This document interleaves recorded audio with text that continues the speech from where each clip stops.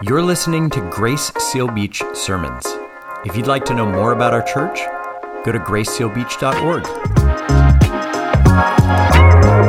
Good morning. Good to see you all.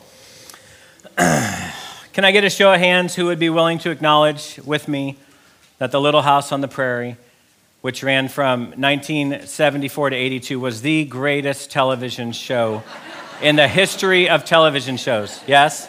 Yes? You know, you can disagree because it's okay to be wrong. This is America. Little House on the Prairie is one of the first stories I remember reading. We had the box set. I can still see little Laura Ingalls on the cover there. And then I was delighted when I found out that Michael Landon starred in a TV show by the same name. And I just so much came to appreciate this show. You can't not like the Ingalls family, am I right?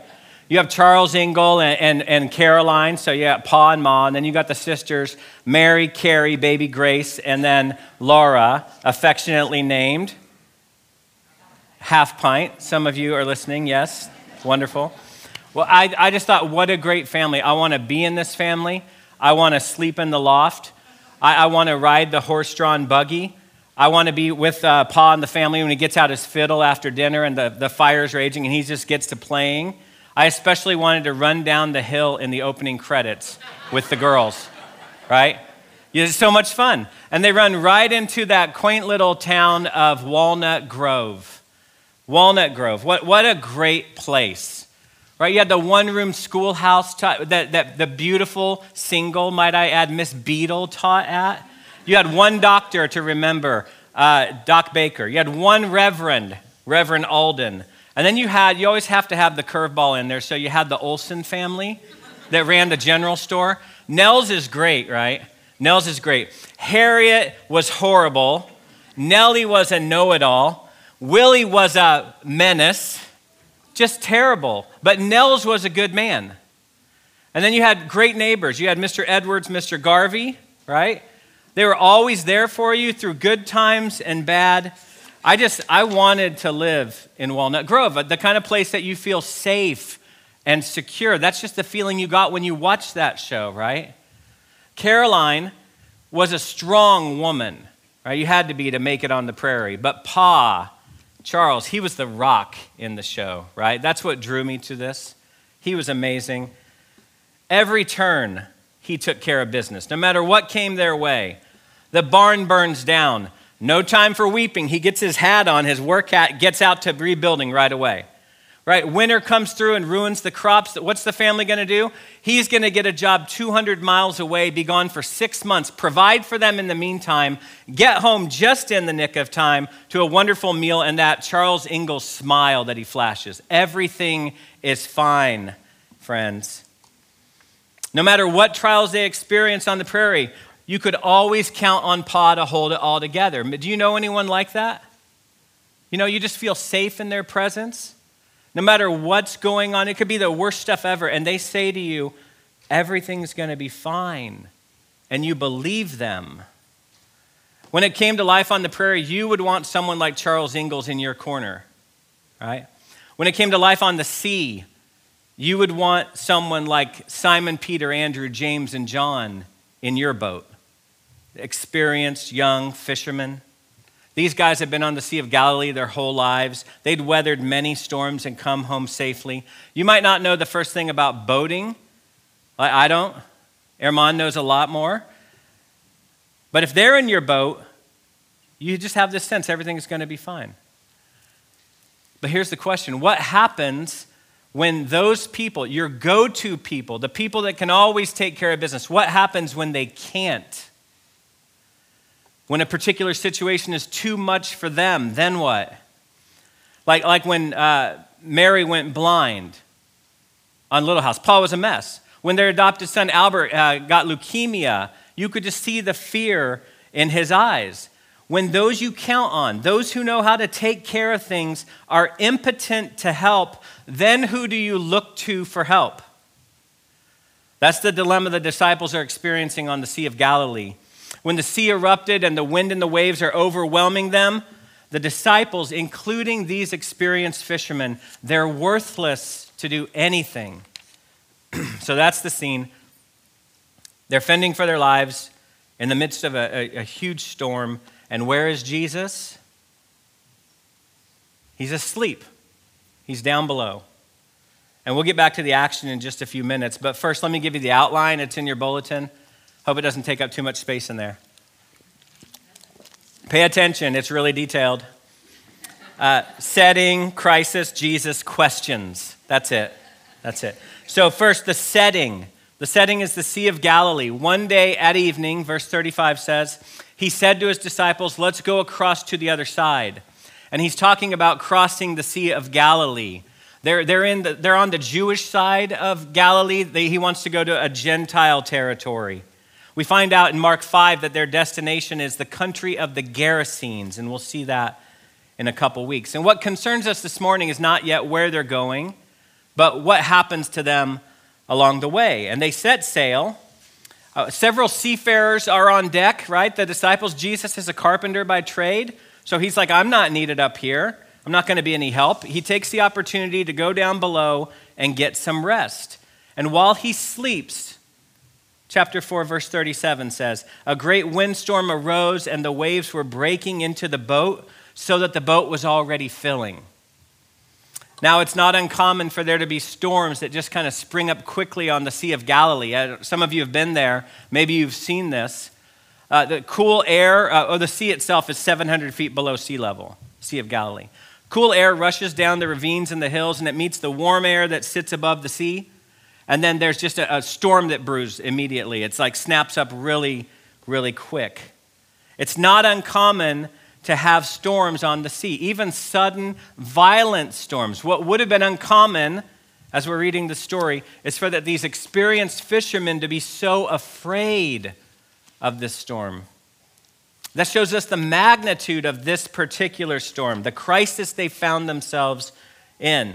And I imagine that when this kicked up, this storm, they did everything they could to respond to it. They would have, again, I'm no sailor, but they would have, Airman, help me out, battened down the hatches, secured the boom, pulled in the mainsail, right, other stuff.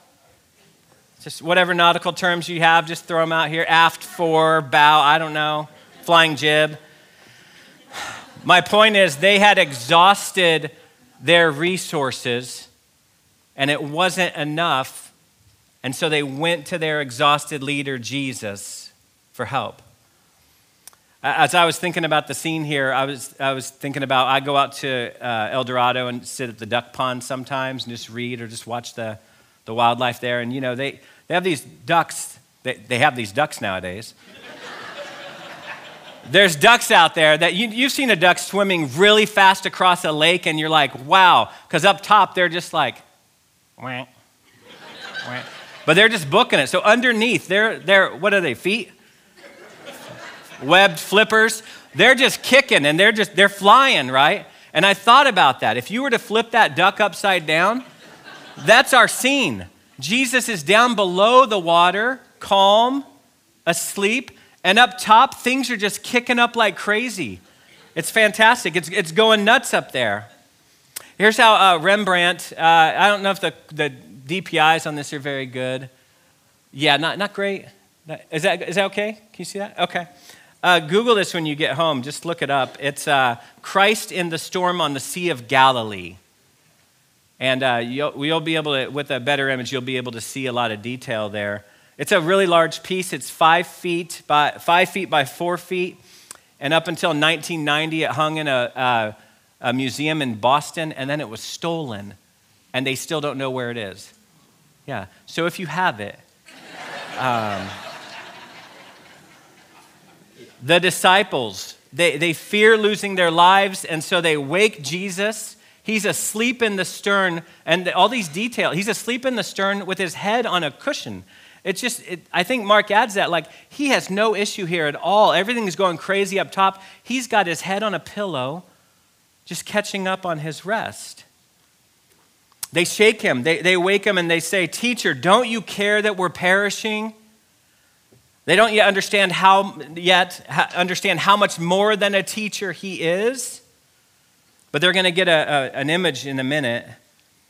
For now they're offended, they're upset, they rebuke him, asking, how can you sleep when we're about to die? That's what they're saying.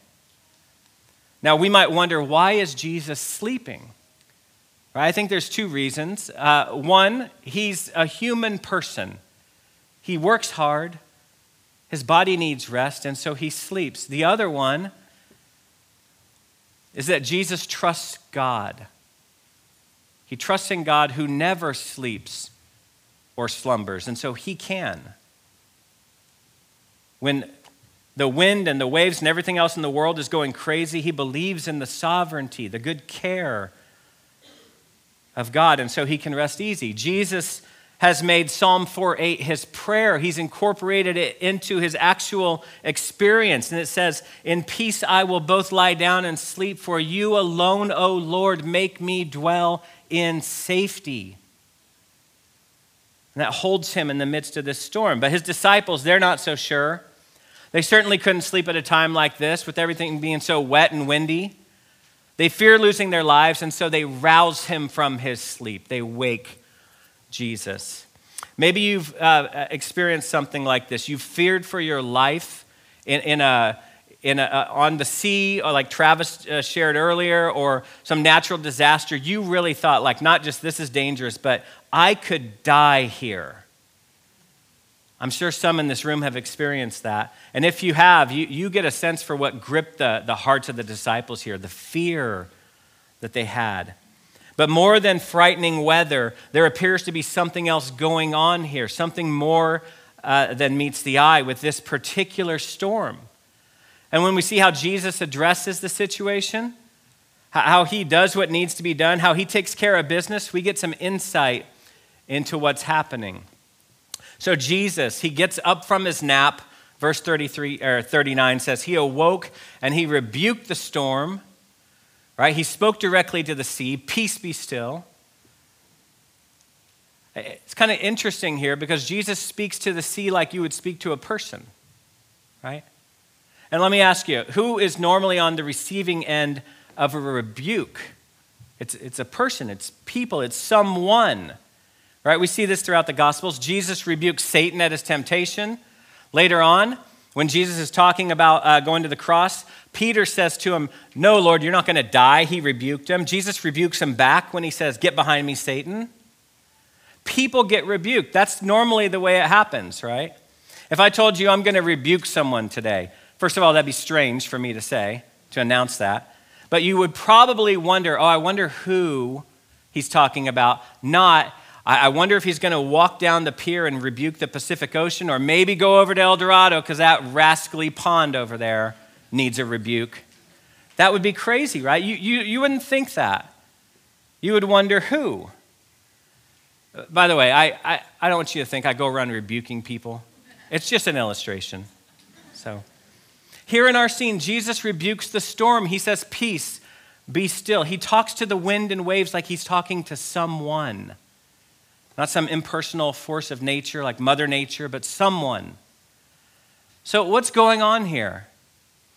It's good to read the scriptures, to get a couple verses with the devotional. It's even better to sit down and read a few chapters. What's really good is to read blocks of scripture at a time, so you can kind of see what's happening in a scene. Like if you read Genesis 1 to 11, or the whole Sermon on the Mount, or let's say Mark 1 to 4. If you were to read Mark 1 to 4 all the way through, it would take you about 20 minutes.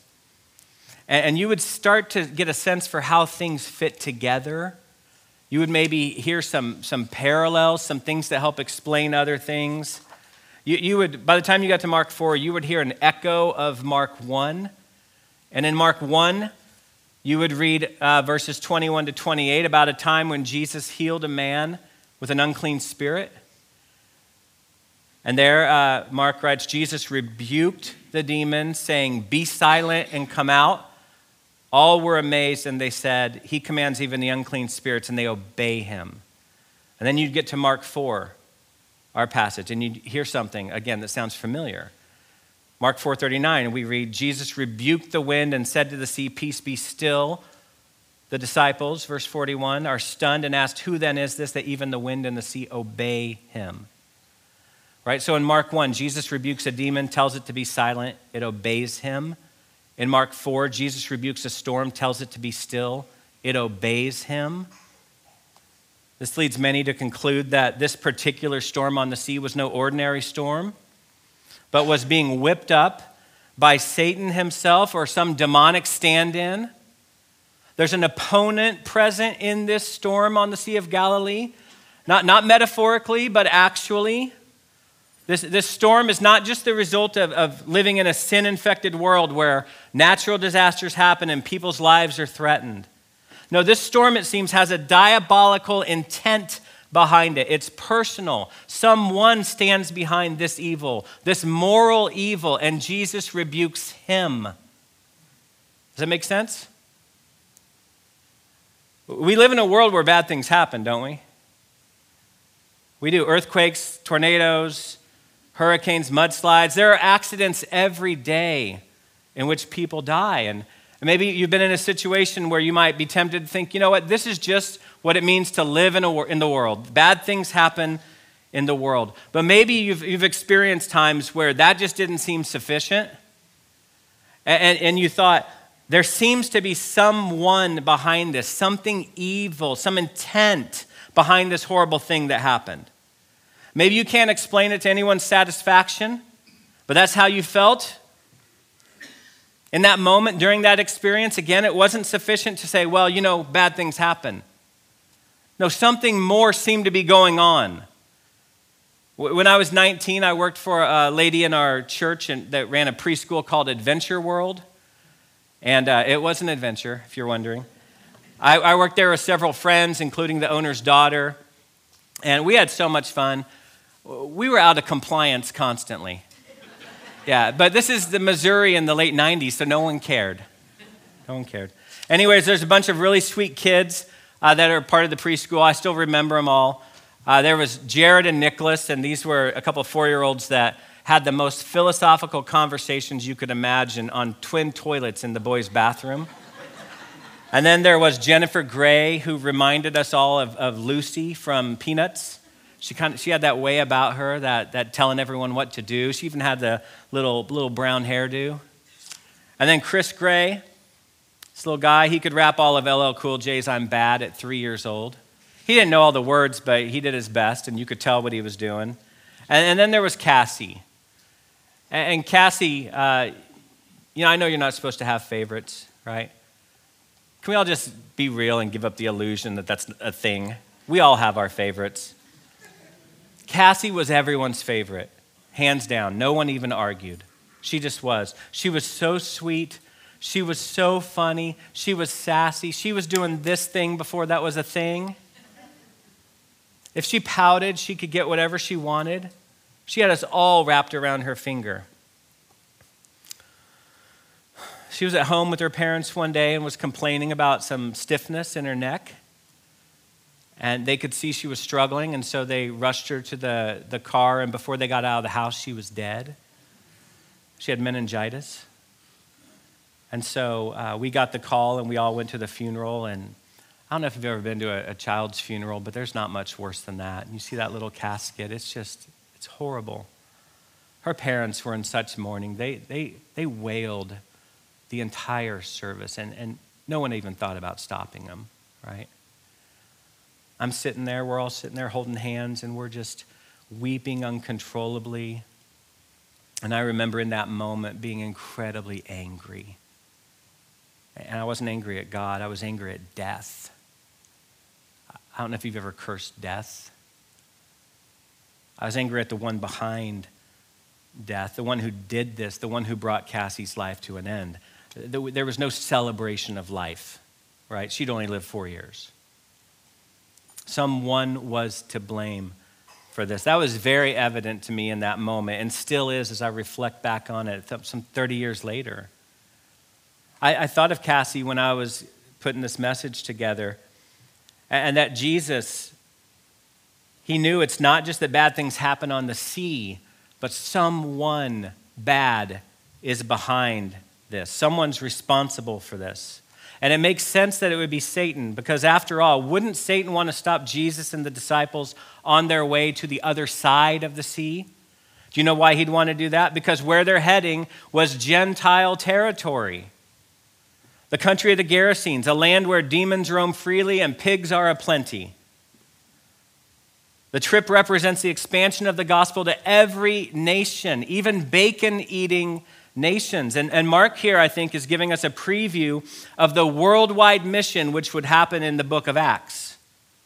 Jesus didn't come only for the Jews, but for the whole world, and they're sailing to the other side of the sea, representing that. And Satan opposes this work, and he tries to stop them. He tries to thwart God's plans, and though he fails, he is not to be underestimated, friends.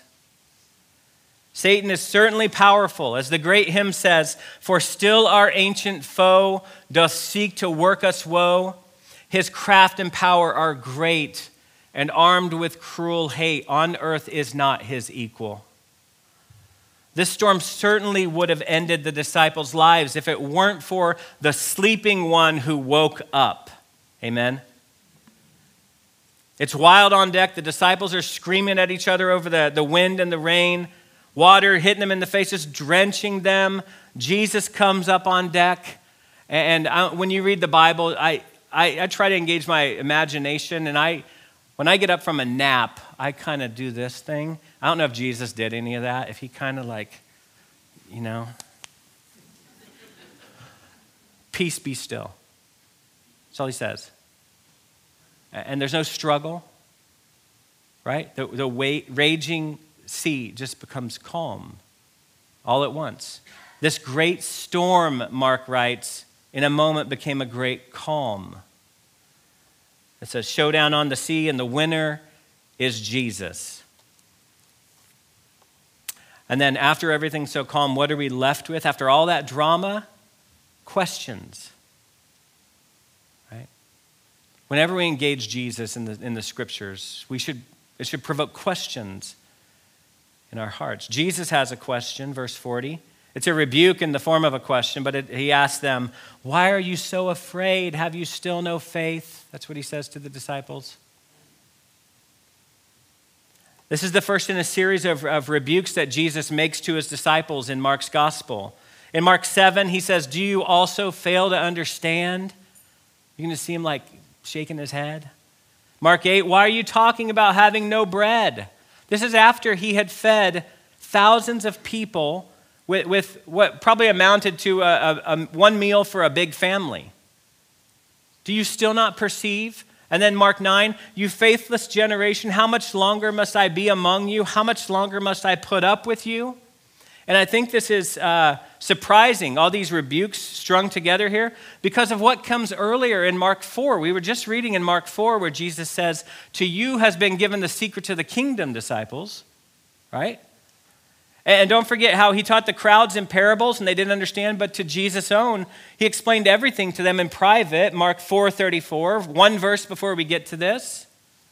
So right after he mentions his privileged insight and instruction for his own, he rebukes them for their fear and lack of faith. And then he goes on to rebuke them more times in chapter 7, chapter 8, and chapter 9. And we might think, what does that mean? I thought they were doing well. I thought they were nailing it. I think what it highlights is that the disciples are still quite blind. They still have a lot of misunderstanding to overcome. They have holes in their theology. They don't have it all worked out. And that's reinforced by their own question to one another in verse 41. "Who then is this that even the wind and the sea obey him?" Is it easy for you to get frustrated with the disciples when they're so dull? Right? I mean, you read this and you're like, what do you mean, who is this? You've been with him, guys. What are you talking about? Hadn't you heard his incredible teaching? Didn't you see his miraculous deliverance for people from demons? Didn't you see that? You saw the miracle of the food. Didn't you leave everything to follow him? Wouldn't this question, who is he, been better back there? You've left everything already to follow him. They still have so much room to grow. That's the point. So much to learn as they follow Jesus. And I think for us today, this is both encouraging and discouraging. It's encouraging because we're all in the same boat, right? And if Jesus stuck with them, he'll stick with us through it too. And it's discouraging because we're all in the same boat. And they are right now in the Dole boat, and there's room, and we're taking up the extra seats. They're with Jesus. They've left all to follow him, but they're still working out who he is. But what they're picking up along the way and what we learn as we read through Mark's gospel is that no enemy can stand in his way. No demon, no disease, not the wind and the waves. There's no match for Jesus. And the longer they're with him, the more opportunities they have to witness his greatness, to be in awe of what they're seeing, to ask these questions. But friends, it's not enough to be in awe of Jesus or to think highly of him if that's where it ends. There must be more. Jesus calls for faith in him. He calls us to trust him. He calls us to put our lives in his hands. That's what Jesus is after. That's what Mark's gospel commends to his readers. The disciples ask, who is this? Who is this who casts out demons? Who is this who heals the sick? Who is this that even the sea and the wind obey him?